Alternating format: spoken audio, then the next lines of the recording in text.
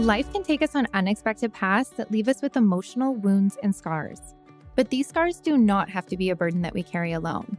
I'm Jessalyn Biederstadt, a childhood sexual assault survivor, and this is Invisible Scars, a podcast where we connect and learn from those who have come out stronger on the other side of trauma. This week's holiday replay episode is my interview with Erin Treloar. Erin is an accomplished health, wellness, and life coach, meditation teacher, and the inspiring host of the Raw Beauty Talks podcast. In this episode, Erin recounts her personal struggle with an eating disorder, the impact it had on her and her family, and her recovery journey, including her experience being in an inpatient treatment program. She opens up about her transformative experience working with a life coach and how it led her to becoming a life and wellness coach herself. Erin also shares how Raw Beauty Talks came to be and her experience partnering with various experts to create the transformative Raw Beauty Reset program. Erin is such an absolute light, and we cannot wait for you to hear this episode. And I have to say, I was listening with headphones on super speed to your first two podcast interviews this morning.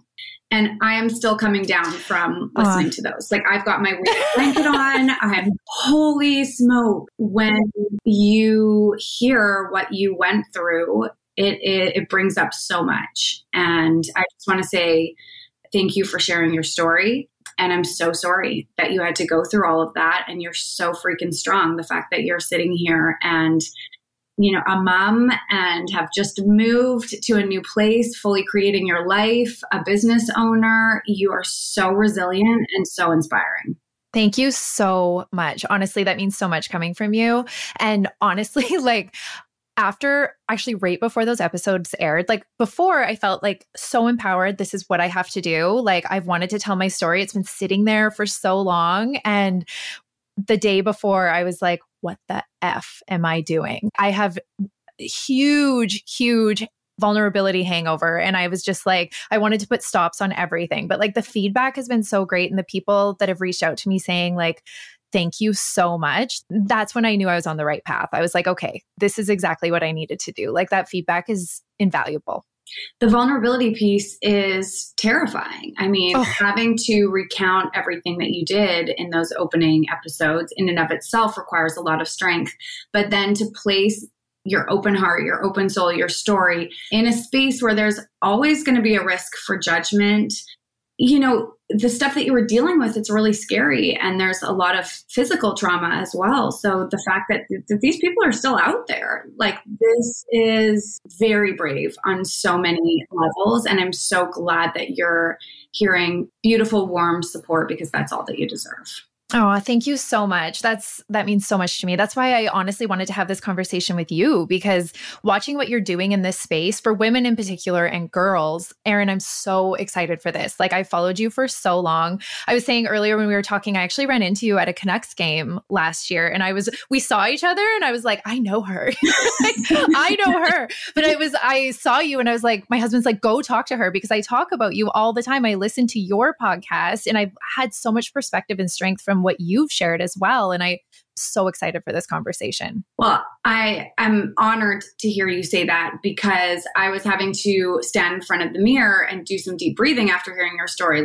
What do I have to share? My life feels so, what I went through, it feels so small compared to what you went through. But the reality is that we all have experienced big T or little t trauma in our life in some way, shape, or form that has an impact and an imprint on our nervous system, which shifts our beliefs, which ultimately shifts the way that we think, the way that we see ourselves, the way that we speak to ourselves. And then at the end of the day, those really impact the actions that we take in the world. And so regardless as to what your story is and how traumatic it has or has not been, we all have the opportunity to do some self-reflection and have these conversations and learn more about ourselves and really take ownership over our lives. Oh, totally. And I love that you said that, because I also felt as my story was coming out, it wasn't that bad. People are going to think I'm whining, but that's why I'm so excited to have conversations with people across. I'm so excited to have a seat at this table, to have these conversations, because I just want people to feel seen and heard and alive and feel like they have a fighting chance, right? Well, pull up a chair and let's do it. Talk.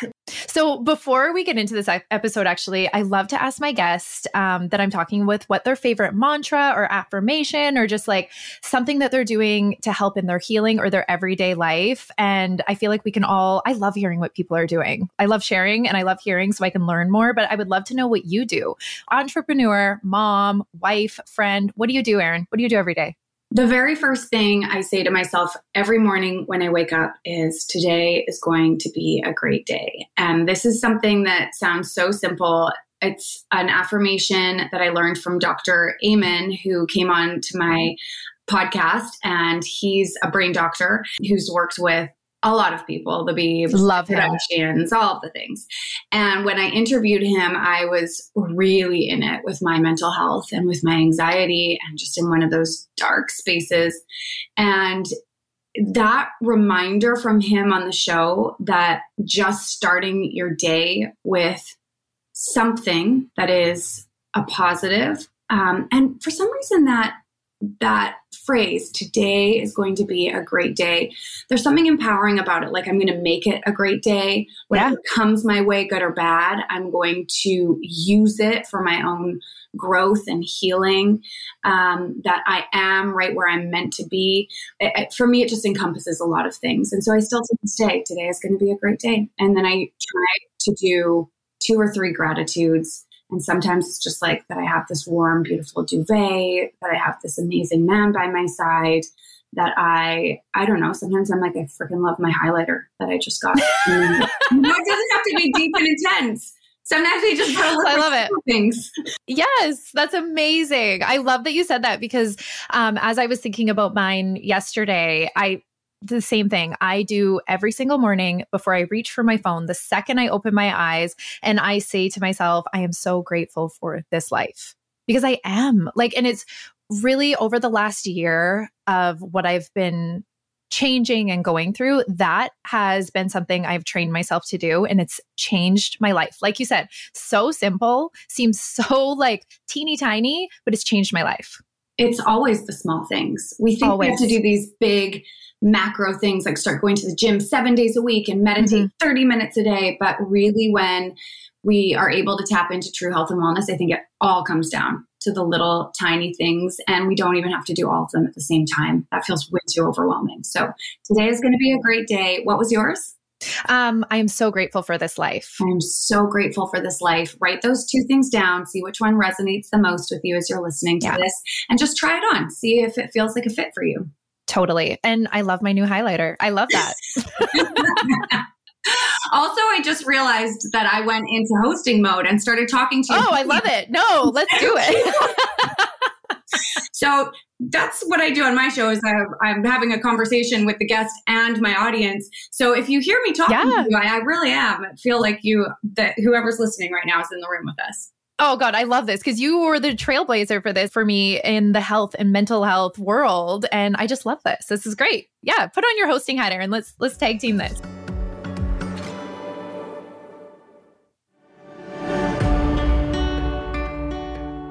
So I just want everyone to kind of get to know you a little bit. If they don't follow you on social media or listen to your podcast, everybody go and do that because it's a must do. It is so inspirational. It is so just a beauty in the corner of the internet that we all need. And I just want everyone to get to know you. So tell me a bit about yourself. What were you doing before you launched Raw Beauty? Well, thank you for saying that. Where do we begin on these? I was 15, 16 years old, and I was doing a lot of dance, and I was a perfectionist. I now understand that for whatever reason, I took on a lot of responsibility for my parents' happiness from a really young age. And unlike you, my story was I had a pretty typical healthy family unit. My parents are amazing, but I was very highly sensitive. They owned a business together, and there was a lot of conversation around finances in the house. I felt a lot of stress around that, whether or not it was realistic to feel stress or not. It felt really stressful to me. And I always felt the scarcity around finances. If my parents were getting in an argument or fighting or disagreeing about something, I would put on my fix-it hat and would feel like I needed to be the mediator in the family. I also figured out at a really young age that they appreciated it when I got good grades and when we worked really hard. None of these things are wrong that they were doing as parents. It's just how we relate to different people. And especially as a highly sensitive person, I was picking up and attuned to so many different things. Yeah. In therapy, we've peeled back layers and stuff. My mom dealt with a lot of postpartum anxiety and depression after having her third daughter. And so I formed a really close relationship with my dad, but I don't actually remember a lot of time with her when I was younger, right. Even though she was very much there. She was dealing with that and two young kids and a business and all of these things. And so I now understand that I had a lot of anxiety. And one of the ways that I coped with that anxiety was to start really focusing on my body and the way that I looked. And so I would pick apart, everything about myself. And I was obsessed with magazines at the time and these like glossy images of models. And so I would compare myself to them. I knew what they were eating. I knew what they weighed. You could find all of this stuff in various. Oh yeah. I'm just like recounting my teen years and I did the same thing, right? And I remember having tape measures and measuring around my thighs and measuring around my waist and measuring my arms and comparing it to these girls and what they were doing, because in my mind, they had everything, right? Like they had money, they were popular, they had cute guys, they got to travel, amazing style. And so put the pieces together. It's like, you've got to look like that in order to have that life. And so I began to diet, and at the time, fat was really demonized in media and health and wellness. So I cut out all fats, and then it was like cutting out the carbs and then counting the calories. And I would only eat the number of calories that I was reading that those girls would eat. And what began really as just wanting to lose a little bit of weight off of my hips really quickly spiraled into a full-blown eating disorder. Right. And so I, at my lowest point, was 5'11" and 89 pounds and had lost my period, had gone from straight A student to having to drop out of many classes, had to quit dance. And I knew that something was wrong, but eating disorders are so insidious and they take over that I could not stop resisting eating, hiding food, all of the behaviors that come along with an eating disorder.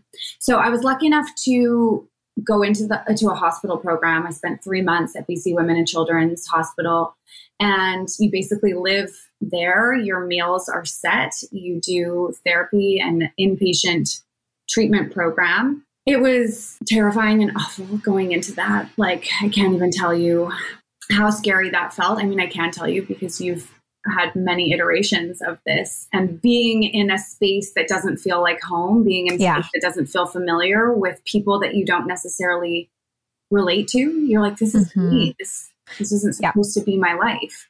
Well, and I imagine too, Erin, like walking into something like that where every part of your life is now going to be controlled, and you probably felt so much shame around it because of the stigma around eating disorders. Like, so you're being removed from home, you're feeling shame around people that you don't understand, you don't feel like you fit, you're losing control. Like, I just can't imagine what that did to you. It was a lot, to say the least. I mean, I was fully refusing to go. And it wasn't until my dad actually broke down and was like, we need you to get help. He'd been in denial a lot, which now working with girls and women, I'm seeing a real pattern where the dads are having a hard time accepting what's going on. And they're like, muscle your way through it, or just eat, or just like, why, just love yourself, or don't be so dramatic. He never said that last thing, but I hear this around parents, and in particular dads, a lot in my coaching practice. So it wasn't until he was really in a space where he was like, I need you to go get help. And I had this great connection with him that I was like, fine, I'll go in for 1 week. That's it. But even that 1 week period of time was enough for that voice in my head that was constantly counting and had taken over so much control to begin to soften and to quiet. And so I continued on there. I got back up to a healthy weight.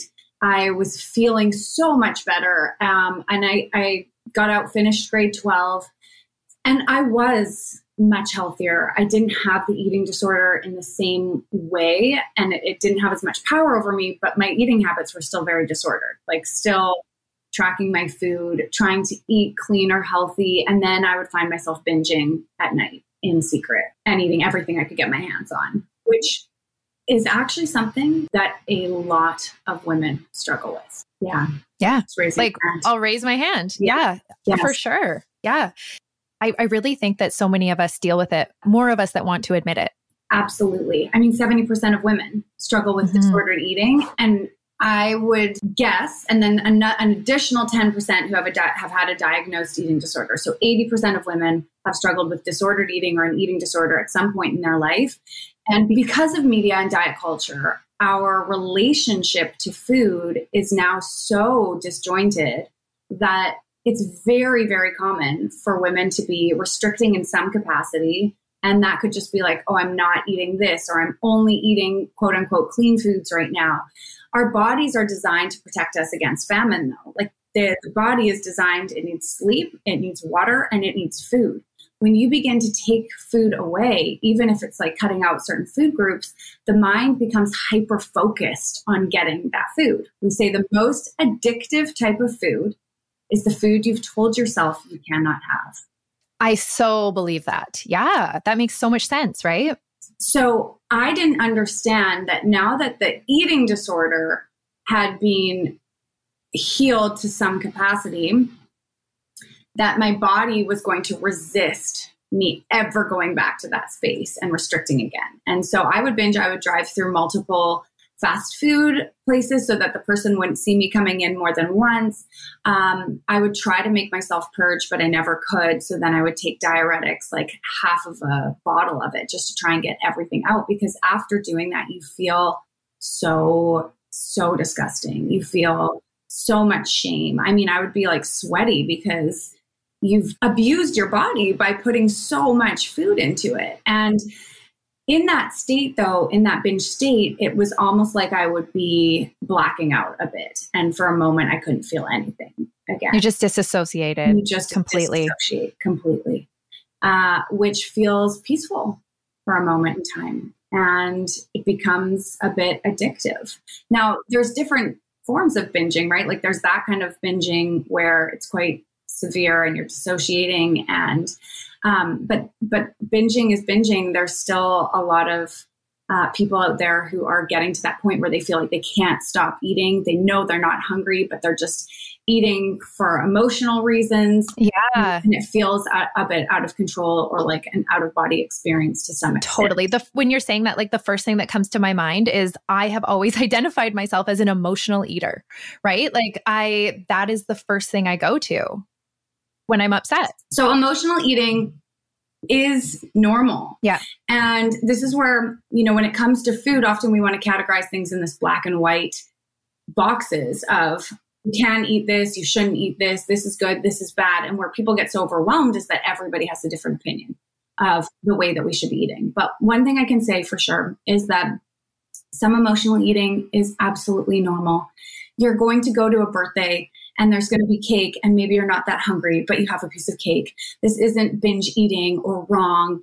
But if we're always only eating based on emotional cues versus being able to hear when we are hungry and full, then it's going to feel out of alignment because we're not working with our body. We're working based on, or we're eating based on our emotions.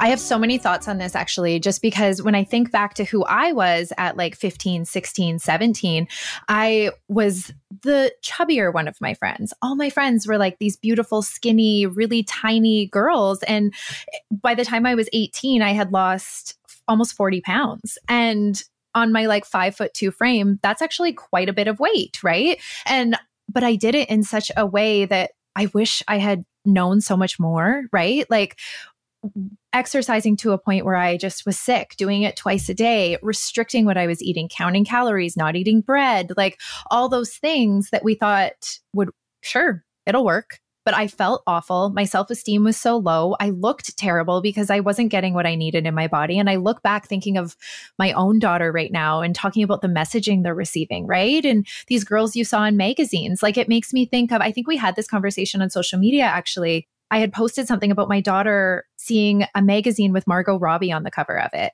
And she was 9 at the time. And she came to me crying and not wanting to eat because she didn't like the way her stomach looked. And it just like, why, at that age? And it made me, having a conversation with you, think about, we can't control the messaging that they're getting, and just like trying to create an environment where they can thrive in and feel good about their body. And so we talk a ton in our house. The F word in our house is fat. We do not say it. That is not a part of our vocabulary. And being as a dancer, which I also want to talk to you about how that affected you and your body image growing up, because it's a big deal for her, right? Like, and talking about fueling our body and what will help her, foods that she can put in her body to be able to have strength and energy through the entire dance class or through the whole intensive, and things that'll make you stronger. Like, those are really loud conversations in our house. And I don't know that I'm doing it right, but I'm trying really hard to change from what I saw as a child. It sounds like you're doing a really beautiful job of that. And I think that so many of us in our generation of parents are parenting and so hyper aware of how these messages can impact our kids, because we've all dealt with body image issues and low self-esteem based on the way that we look. So I'm so excited to see that there's so many parents who are actively engaging in conversation around these things and talking to their kids. So one thing I want to note that I've learned along the way in the conversations that I've had with people of all different body types is that a driving force around diet culture and around our body image struggle is a deep fear of fat, This idea that fat is bad, that fat is so unhealthy. And that fear of fat creates an even greater stigma around people of different sizes and people in bigger bodies. So I remember saying in our family as well, like, oh my God, don't call her fat, or don't say that type of thing. And what I've learned in talking to incredible women like Jessamine Stanley is that fat isn't a bad thing.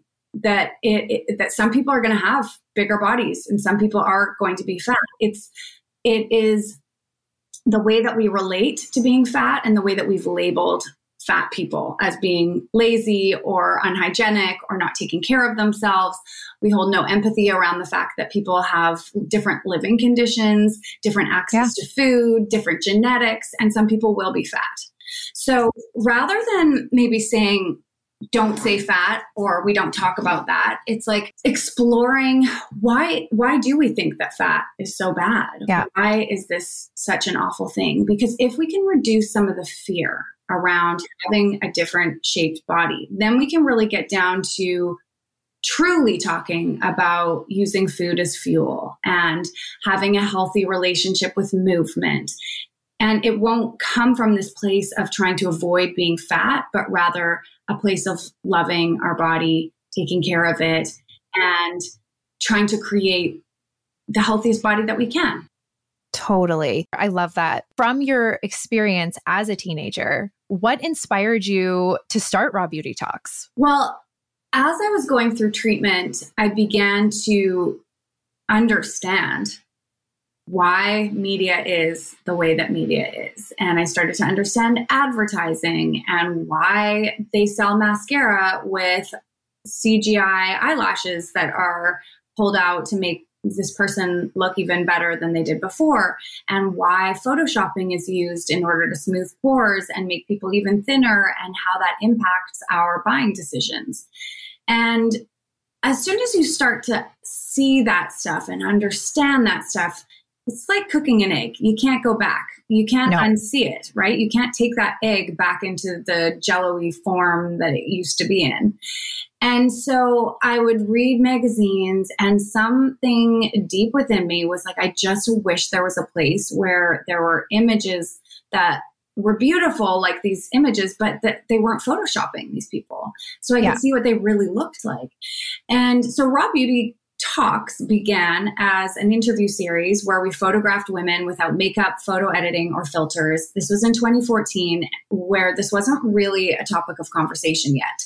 No. The inspiration I had was the Dove beauty campaign that had just launched, and I thought it was incredible. And so when we started sharing these images on the blog, it went viral, and a lot of people were really feeling the same way. Like they wanted to see these images of women without photo editing or filters.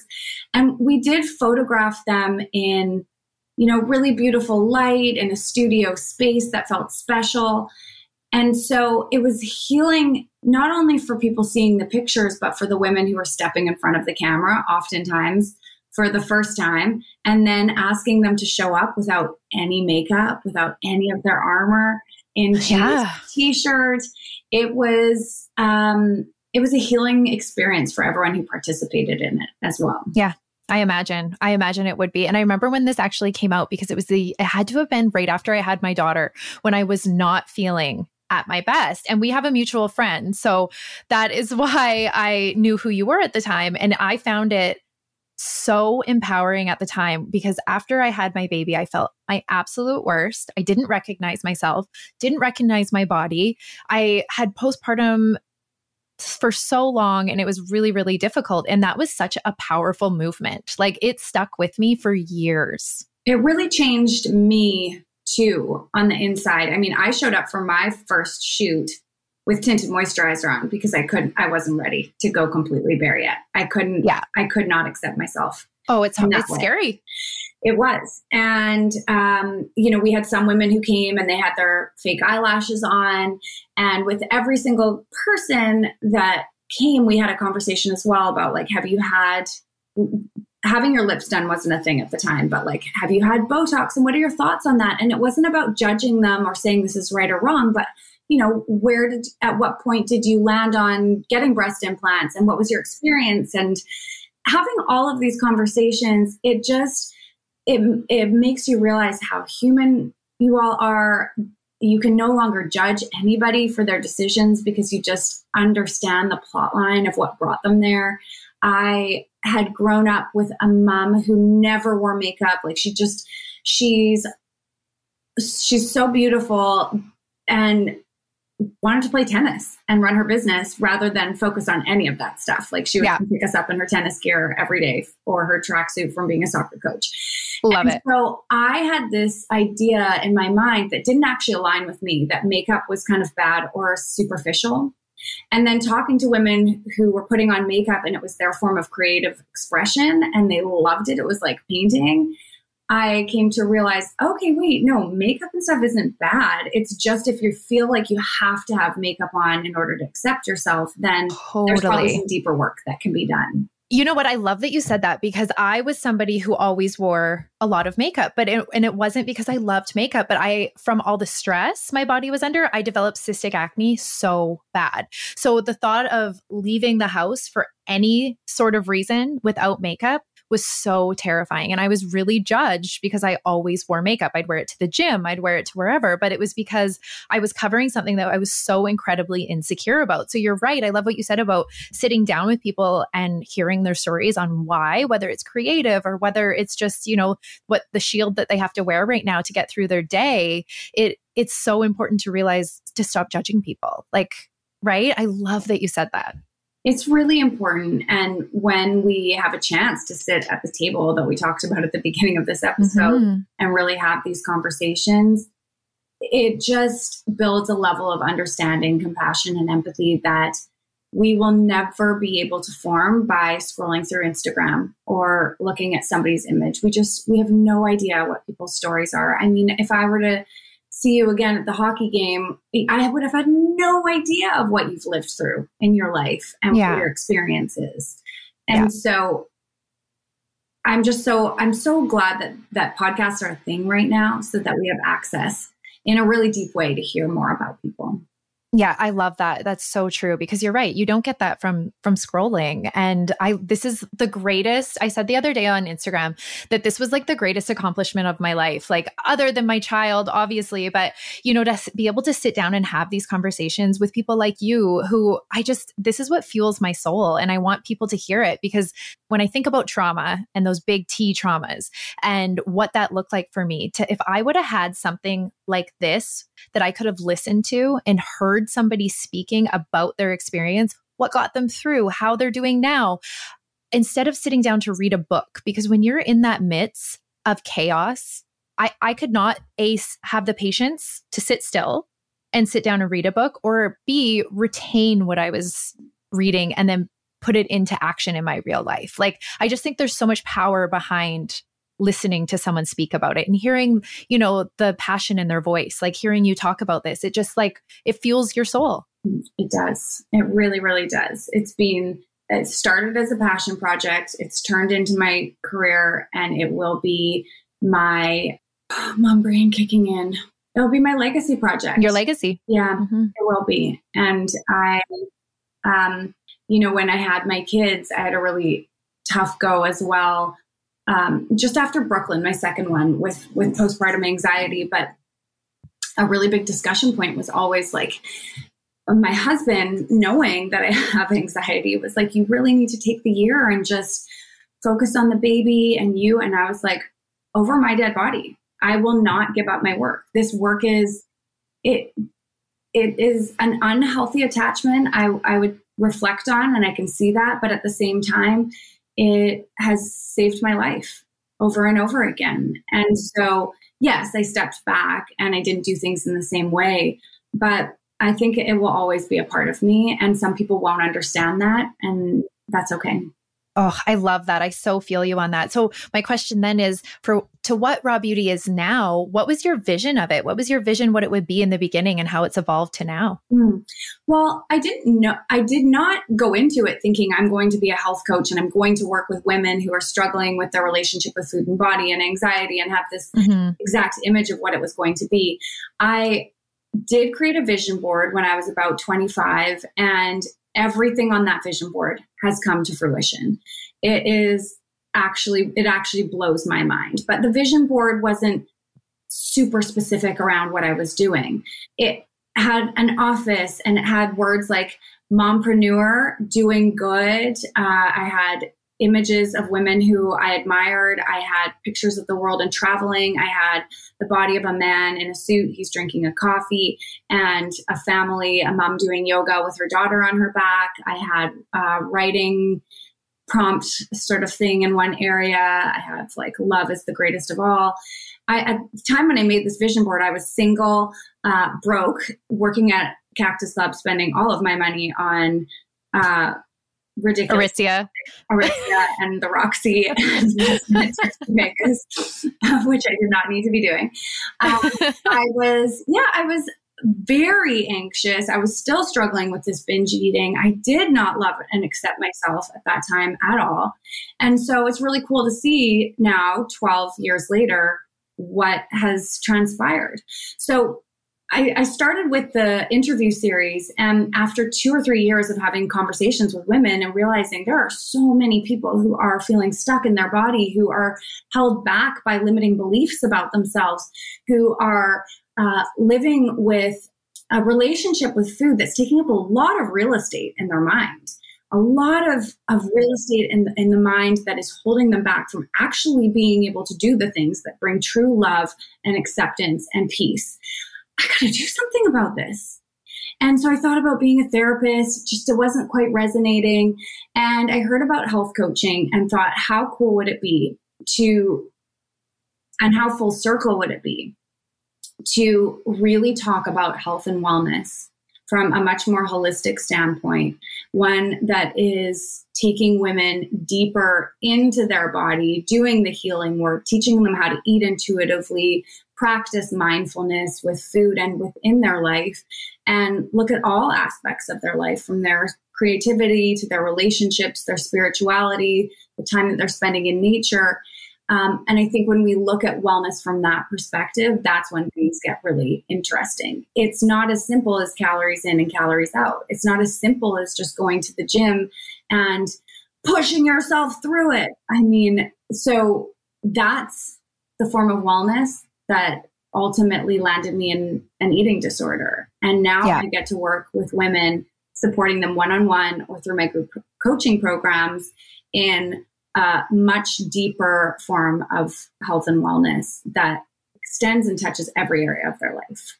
Oh, I love that. And I know that before you became a life coach, you actually had an extremely beneficial experience on your own working with one. Can you tell us about that? I did. So around that same age that I made the vision board, I started working with a life coach. I had no idea what a life coach was. Like nobody worked with a life coach at that time.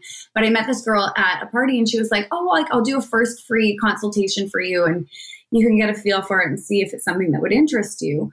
And so I did the first session with her and absolutely loved it. I think what really resonated with coaching is that it's a lot about designing your future and really creating your life. So picking where it is that you want to go, and then a coach will help get you from point A to point B. A good coach will help support you, hold you accountable, look at your blocks, your limiting beliefs, or things that are coming up in your life that are preventing you from getting there, and they'll work with you to move you from point A to point B.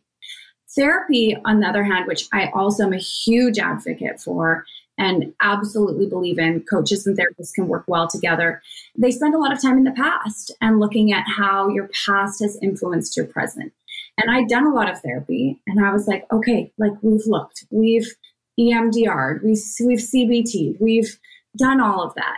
And I was really ready to start taking the steps forward. And that's what coaching provided for me. That's amazing. And so I'm so curious what the process in education was like to get to this point where you became a coach. I did my health coaching certification through the Health Coach Institute. It was a 1-year program. You become a health coach and a life coach. And you do a combination of online learning modules, weekly sessions, and then you have about a 6-month period of time where you're taking people through your program and you're mentored as you go through that. After leaving the program, I had some really good, strong fundamentals for wellness coaching. But then I think where it really took off was when I partnered with an intuitive eating dietitian and a body image psychologist and worked with them on creating the program that is now the Raw Beauty Reset. And so integrating their wealth of knowledge, the evidence-based practices with my health coaching certification and bringing that out, it really created something new. I mean, that collaboration component is so important. And for me, knowing how insidious eating disorders, disordered eating, body image is, it was really important to always ensure that people were getting the best information that they could. Yeah, I love that. And I want to talk to you more about these programs because I've done the Raw Beauty Reset and I loved it. It was amazing. And just the way that you connect with the people that are in these groups, because it's not just like you throw out this information and you're like, here, like handle it. You have weekly calls and you have check-ins. Can you tell us about these programs? Because I think that they are light years beyond what we have. Like, this is just so important. And I think that so many women can just benefit from this in such a huge way. Well, thank you for saying that. I've had over 1,000 people go through the program right now. We've been running it for, I say we, but it's me. I have been running it. I like to almost talk as if I have my big team that's formed. Yeah, I do that too with my store. I do it too. I'm like, we are so excited you're here. No, it's just me. It's just me back here. Of course, I have some helpers that are popping in and out, but I've been running the program for 4 years now, and I usually do 3 of them each year. It's an 8-week program that combines online learning modules with the live weekly coaching call. And that's done over Zoom. So you can join from anywhere in North America. I mean, we've had people from all over the world joining in. And we start off by learning how to eat intuitively, having a lot of conversations about diet culture and, how we got to the place that we're in. The people who are doing the program, for the most part, are all struggling at some level with disordered eating patterns, limiting beliefs about themselves. Their body image is holding them back, and they're just sick and tired of being in that space. So we start off with the intuitive eating, then we reframe our relationship with movement, and then we dive into the deeper stuff. So the beliefs that we hold, where those were planted. And of course, within all of this is a lot of body work, because I truly believe we can intellectually know a lot of things, but it's not until we can start feeling it in our body that the true healing begins. So for sure. I love that. So my question then, because I know that there's probably so many women who are listening who are saying, well, it's not that bad for me, so I don't think this is for me. But what from going through it, this is for everybody, right? Well, that's the thing, is it really is a program that would benefit anybody. And especially if you are a mom, I feel like. That was the next thing I was going to say. Yeah, who really wants to instill a positive body image and a positive relationship with food into your children. There's just so many mixed messages, and it can feel so overwhelming knowing where to even begin with this. And the starting point is always with yourself, doing the healing work yourself, understanding yourself and your body, learning to eat intuitively yourself. And then you can always tell your children this, that, and the other thing. But at the end of the day, it's what you're modeling for them that really matters. They're watching. I think we are disillusioned to believe that it's just normal to kind of have a slightly wonky relationship with food, or to always feel just not quite good enough. We are at a time, and this may sound dramatic, but we are at a time on planet Earth where we need women more than ever to be standing in their power, as strong and healthy as can possibly be. If we are couldn't agree more, turn things around in so many different areas, whether we're talking about climate change, whether we're talking about political change, whether we're talking about gun reform, whether we're talking about sexual assault, we have to have strong women, and women who are distracted and stuck in limiting beliefs and stuck feeling shitty about themselves and their body, or constantly thinking about what's that next meal going to be and feeling guilty about what they ate. It is dimming our light. It is distracting us, and we've got it. Nobody else is coming to save us. No, nobody else is coming to save us. So we've got to step up to the plate and do this work ourselves. And yeah, you may wonder, what am I going to really do? Okay, if I feel a bit more ease around food in my body, what difference can that make? And it makes all the difference in the world. Don't fool yourself. You are important. You are powerful. You are stronger than you even know. And when you heal your relationship with food and your body, you can get down to really living in your purpose, into really doing what you are meant to do here, whether that's running a clothing shop or working in a hospital as a nurse or being a teacher or being an incredible mom. Trust me when I say that you being in your power, you living a life that feels good for you, it matters. Oh, it totally matters. And you know what? These are actually, I wanted to mention back to the groups. You have a Facebook group that comes along with this program. And these are the kind of conversations that are being had in these Facebook groups. And to read them is really powerful, because these women are supporting each other. These women are cheering each other on. These women are asking vulnerable questions, and you are giving answers. And it's really lovely to see. It's so important. Thank you, Jessalyn. I appreciate that so much. I will make sure that you have the link to the programs. And then I also just want to do a free guide. It's called 55 Ways to Feel Better in Your Body. And it's a PDF. I'll make sure that you have the link to that as well. And that's totally free for anybody who's just wanting to take some of those little steps that we talked about at the beginning to feel better in your body. Yeah, I love that. You know, I'm curious too, just as a mom, and you have a boy and a girl, and eating disorders don't discriminate with gender. And what is some advice you would have for moms like me and ones who are listening, that we can empower our kids and lead them down a path where they don't, get stuck in that cycle of disordered eating and terrible body image? What is your Erin Treloar advice? Tell us. Number one, hands down, is to do the work yourself. Yeah. To really step into whatever healing path feels right for you. For some people, that's listening to podcasts. For some people, it's therapy. For some people, it's coaching or programs. So whatever resonates with you, step into it, invest in yourself, time, energy, whatever it is, to heal that relationship. The second thing is speak kindly about your body. sometimes that inner voice comes out and we say it out loud and we talk about, oh, I feel fat in this, or I don't look good in this, or we take 700 photos of ourselves. Our kids are watching everything that we do and picking up on it. And so just really being mindful about how you speak about yourself in front of those kiddos. Yeah, I love that, because one thing I'm doing right now, I have really had a love-hate relationship with my body over the years, from losing weight and then not liking how I looked after I had my baby and just comparing myself, the comparison, right? But one thing I'm doing that I've really, really been vigilant about the last few months is uncomfortably looking in the mirror, because it's very hard sometimes to look at ourselves with no clothes on and appreciate what we see. It's hard. You pick yourself apart. And I'm really trying hard to just say, I love my body. It's kept me safe. It has gotten me through these really awful, scary things. And I don't hate my body. I hate the way I've treated it. I hate what I've done to my body, not my body. It's just what I've done to it. And I'm ready to do better. And I try and do that every day. And it's getting better. Like it's a process, right? It's the mind-body connection is a beautiful thing, but we're so mean to ourselves. And then when we try to change it, it's really uncomfortable and it takes time. And also for somebody like you, reflecting on your past and the experience you've had within your body of feeling unsafe, of sexual assault, all of these things, when our nervous system is dysregulated, especially as women, the thinking mind really wants to find a reason. It really wants to focus on, what is the cause of this, so that we can figure out a path to feeling better.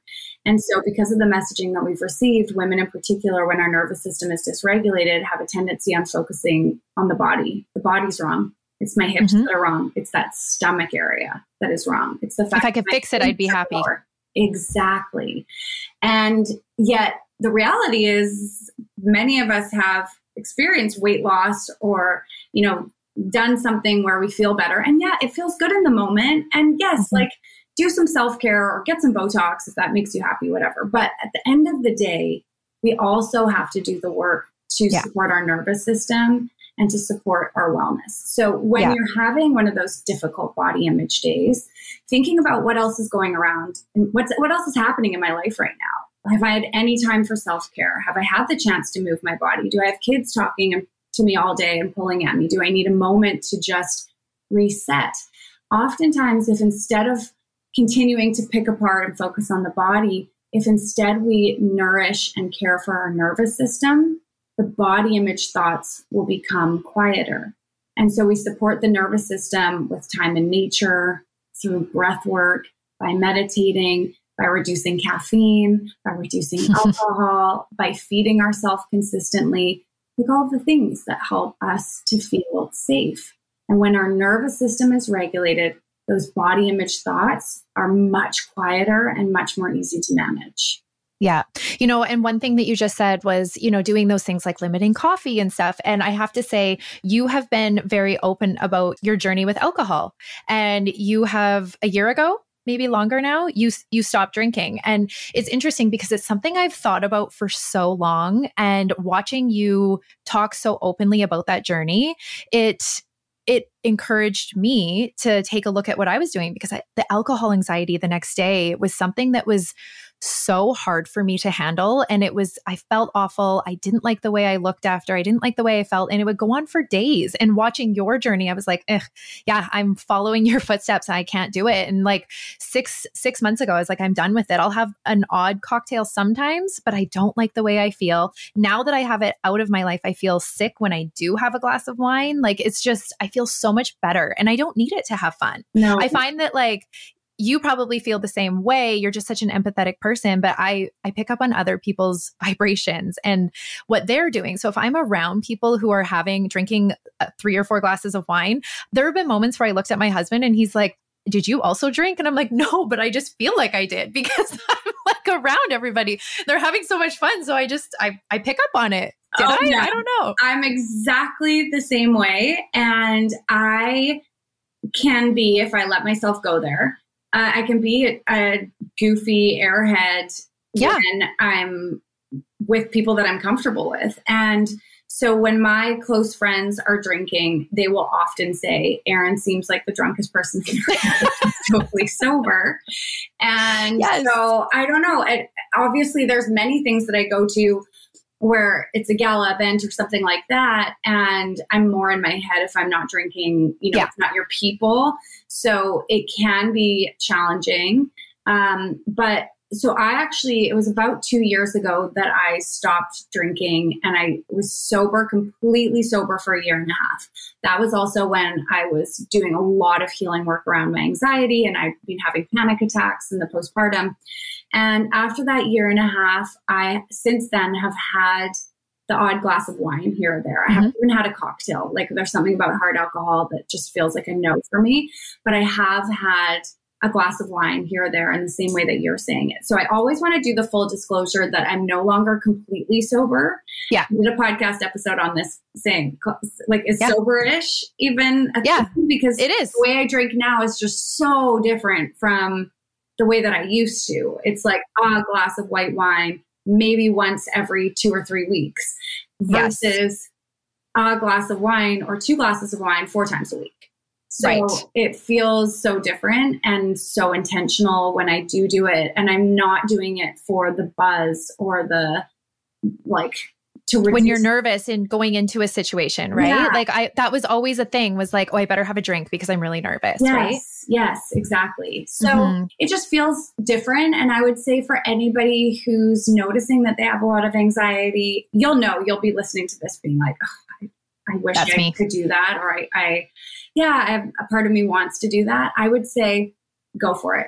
Set a timeline, like say for 1 month, I'm not going to drink, and I'm going to see how I'm feeling at the end of that month.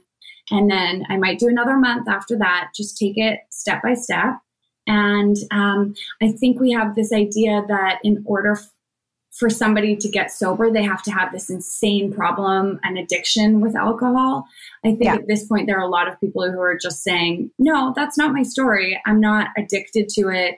I never got smashed and sloppy and ended up in bad places, but it's not impacting my mental health very well. I don't feel good after. I am more anxious. And what place does this have in my life? It doesn't feel I'm curious too, for you to, so anyone who's listening and they're kind of toying with the idea and they know that it doesn't feel good for them, how did this elevate your healing experience? Oh, I feel that it absolutely was fundamental in my healing. And I don't think I would be where I am right now if I hadn't. In fact, that's the biggest question when I think about, why am I having that 1 glass of wine now? Like, I'm so clear on what my goals and intentions are. It doesn't really align.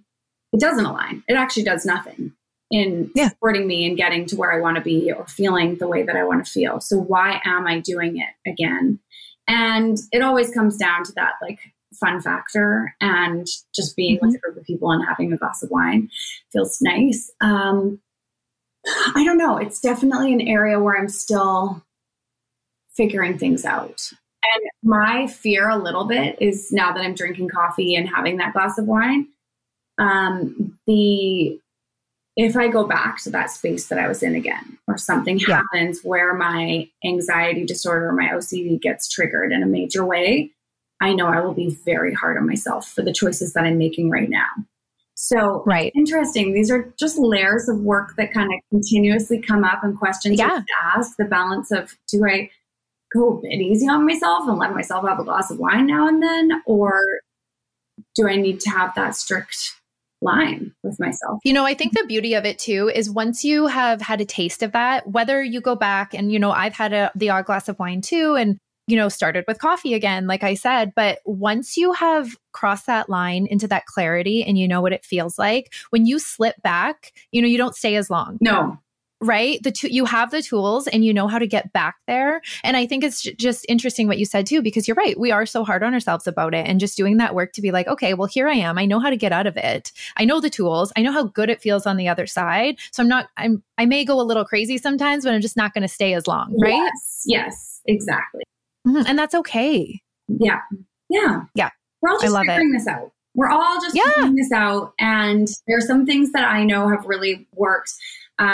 Like cutting out alcohol completely for me was a game changer, in that it removes that wishy-washy thinking about, am I going to have a drink? Am I having one drink? Am I having two drinks? Who's driving tonight? Like all of that inner dialogue just went away. And that felt really nice with an already anxious mind. And then I was also figuring out my medication, and that doesn't mix with alcohol. And I needed to know whether it was working or not working. And it takes time for medications to start working, like months, in order for your body to really acclimatize to it. So I just didn't want to mess with any of that part of the process.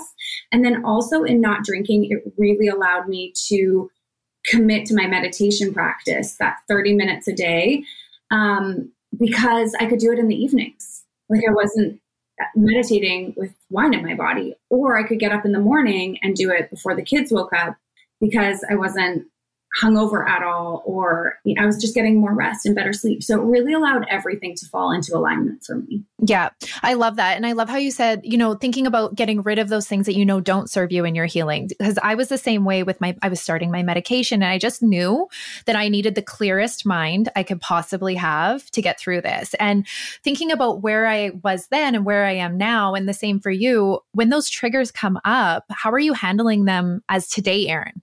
Well, what's so interesting is at this point, I do not relate with at all having an eating disorder. Like my relationship with food is so different. I don't have any foods that I won't eat, other than I don't eat a lot of red meat because I don't love the texture, and the vibe gives me a feeling. But I'll eat anything. I don't count. I don't feel guilty after I eat. I will sometimes be like, I overate and I feel like fatigued and tired, but I just almost look at it like a science project. Like, okay, well, maybe we didn't need that whole thing of pasta with the bread, with the dessert afterwards. But I just don't get stuck on it. It's like the next morning I wake up, I have breakfast and I carry on.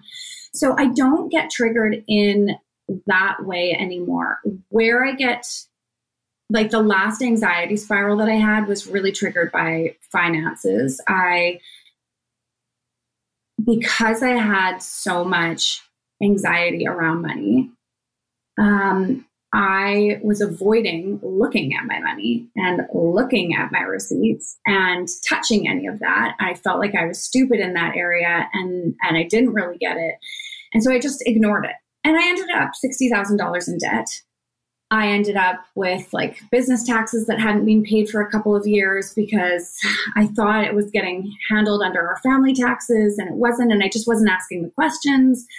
And it triggered a massive anxiety break. Yeah. I hear you on everything you're saying. I'm like, yep. Yeah.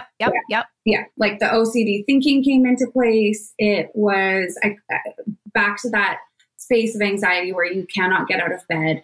And I could not think clearly about this. Like, okay, well, you'll figure this out. This is a shitty place to be in, but how do we dig ourselves out? Like my body had gone into full trauma response. And in that space, you're not able to think logically.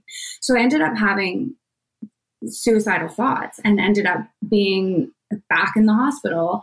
And I wasn't back in the hospital because I was like, I'm going to kill myself, but because I recognized these thoughts that I'm having are scaring me. And now they're intrusive and they're coming back more frequently, and they're sending my system into a nervous response. And I can't be left alone right now. I can't get out of bed in the morning to look after the kids. And we could not find a psychiatrist. I couldn't even find a family doctor who was steady. So everyone I was going to was giving me different advice on my medication. So we ended up going to the hospital and going into emergency, which is something people can think about doing if you're ever in a space like this, and was admitted so that I could see a psychiatrist and get a true diagnosis that I have generalized anxiety disorder and I have anxiety. And he was able to help me figure out the medication piece with real clarity, with the check-ins afterwards, and with these other pieces in place. So the medicine, seeing a therapist, cutting out alcohol, daily meditation. I did my meditation teacher training during that time. I was able to move out of that space and out of that hole. A couple things come to mind as you're saying this. Like, number one, advocating for your own health when you can't find the help that you need, which is beyond frustrating, right? Like, it seems just like a natural human thing that we should have access to. And the other thing is, the healing journey to me is a never ending journey. And for you to be so open and honest about something like that, which is so empowering to people listening, because we look at you and we're like, oh my gosh, businesswoman, superstar mom, like she's just doing all these incredible things, but you still at the end of the day have your struggles, you're human. And talking about having the tools to be able to stand up and say, hey, I need help. This isn't okay. I know what's going on right now. That's powerful in itself. And I've got to give a lot of credit to my support network, to my husband, who was willing to listen and who felt safe enough for me to say, this is what's going on in my head, to my therapist who got on, 2 phone calls with me where it wasn't like it was a scheduled time, but I was alone and having these intrusive thoughts. And he was like, it's time to go into the hospital now. Like, it's time to onboard more help here. This isn't you. This is a chemical reaction that's happening in your brain right now.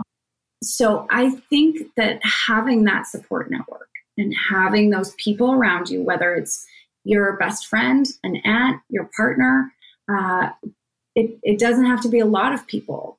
A therapist, somebody that you pay, it's really valuable because they're able to let you know when you're not showing up as yourself and can help move you along in that direction when maybe you're not even able to get the help yourself.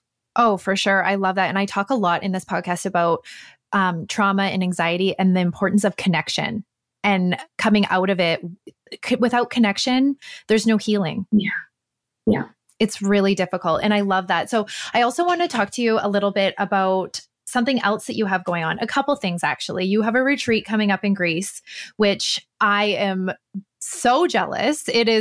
I've been watching since you announced it, and I was like, oh, those days don't work for me. But I think this is such a beautiful thing. And in a previous episode, I had talked about a really transformative trip I took to Paris, which was really outside of my comfort zone with a group of women. And it was really pivotal in my healing journey. It was so incredibly empowering as a woman, as a mom, to really take the time to say, I'm doing this for me.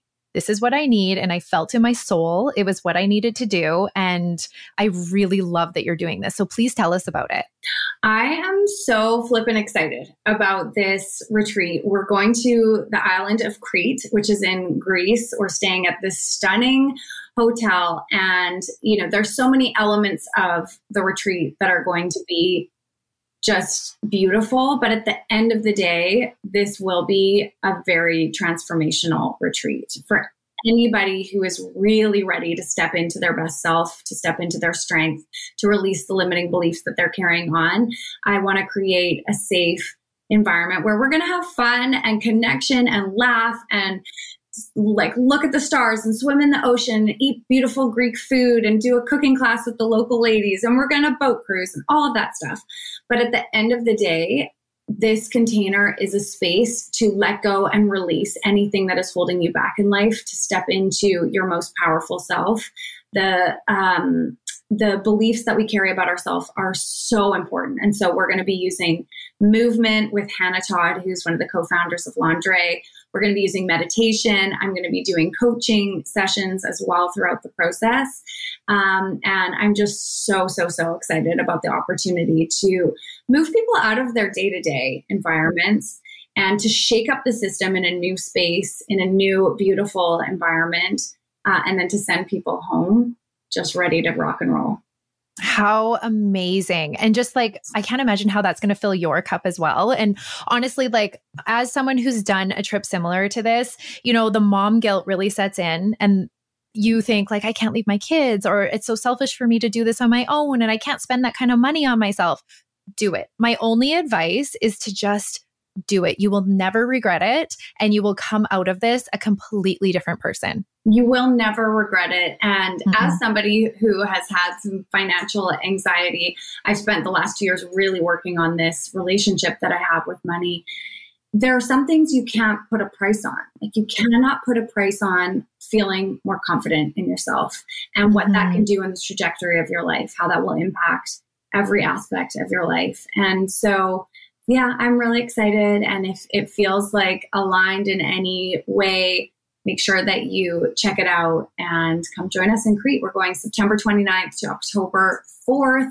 It is a retreat that's being co-hosted with the gals at Lingerie, who have the sustainable swimwear line as well. You should follow them. They're amazing. Yes. And we would love to have you join us.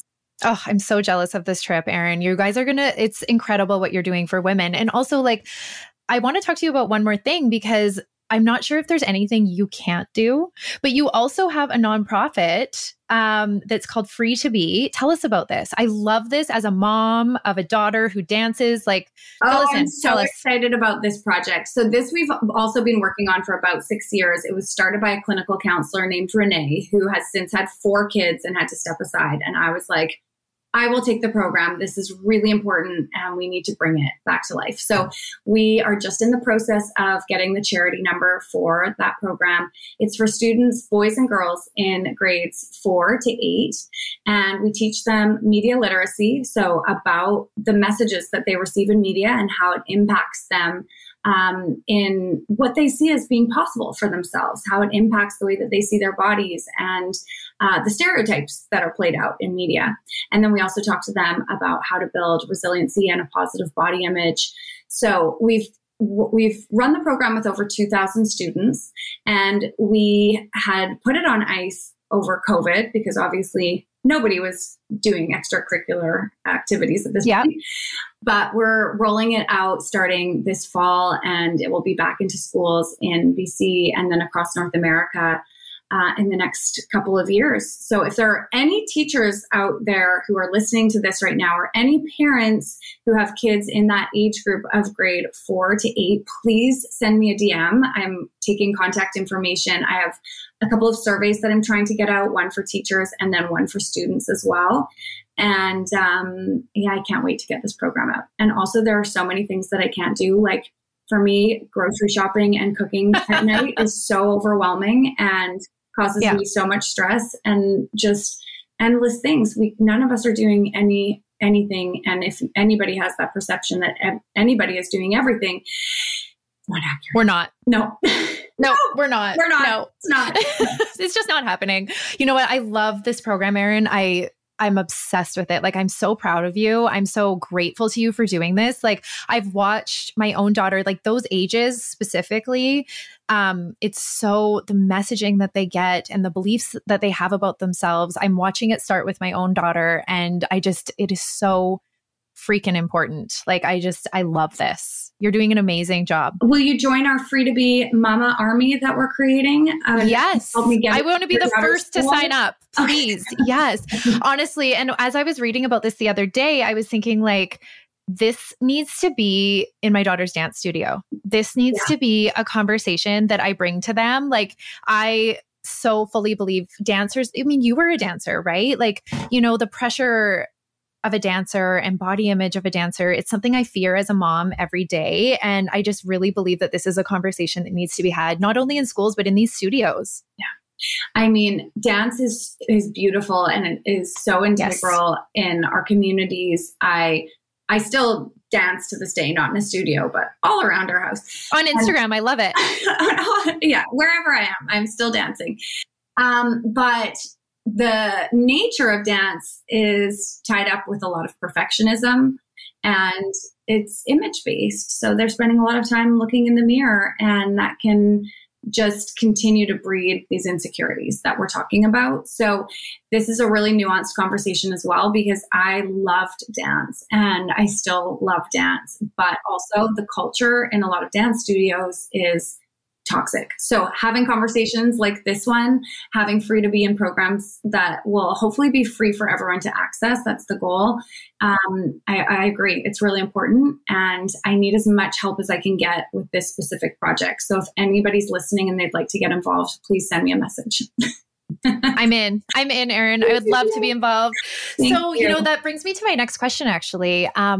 You've been through so much. You've accomplished so much. I would love to know, what would you tell your younger self? What would you tell young, impressionable Erin? I would tell her that her dreams matter and that she has everything that she needs within in order to bring them to fruition. Oh, to keep I love that. believing in herself, to keep leaning in, to keep asking for what it is that she most desires and to trust in the process. Mm-hmm. I love that. And I hope everyone who's listening writes that down, because I wish so badly that I not only told myself that when I was younger, but that I believed it. Not just to say it, but to believe it, right? Yeah, because what I've accomplished, what you've accomplished, what I've accomplished is beyond probably what either of us ever fathomed, right? We're so powerful. We're so powerful, and we're able to manifest, attract, create, whatever word you want to use, so much more than we could even imagine in our lives. And when we're able to move beyond the self-doubt, or at least learn to work with it and not allow it to control us, anything is possible. And I have to remind myself this message every single day, multiple times a day, to hold the vision and to trust the process. Hold the vision and trust the process. It's all happening the way it's supposed to, right? I tell myself that all the time. I love that. Yeah. You know, as you're saying that, like thinking about, I always say every episode, I'm like, I could do a whole episode on what I would tell my younger self. But yeah, one thing I would say is that self-care is not selfish. And I think that that is really important. And talking about even going to Greece, self-care is not selfish. Do it. No, it's necessary. Yeah. It's necessary. And it's such a gift as well for the people around us, whether that's your friends, your kids, your partner, because when we're happy and when we are thriving, it gives permission to those around us to do the exact same thing. Yeah, for sure. I love it. Well, thank you so much, Erin. Erin, where can everyone find you on social media? Primarily on Instagram at Raw Beauty Talks with an S at the end. And I would love to see you over there. Awesome. That's the best place, or on the website, rawbeauty.com. Awesome. Thank you so much for being here. Thank you for everything you're doing for women and in this space. And this was such an amazing conversation. Thank you, Erin. Thank you. You're an incredible, incredible host. And this has been such a beautiful conversation. Thank you for having me. No problem. We'll talk soon. Thank you so much for joining me today. I hope that today's episode provided insight, inspiration, and comfort to anyone who is dealing with the effects of trauma. Remember, you are not defined by your scars, and you are not alone in your healing journey. If you enjoyed listening, please make sure to rate, review, and share this episode with a friend who could benefit from listening. We'll see you next week.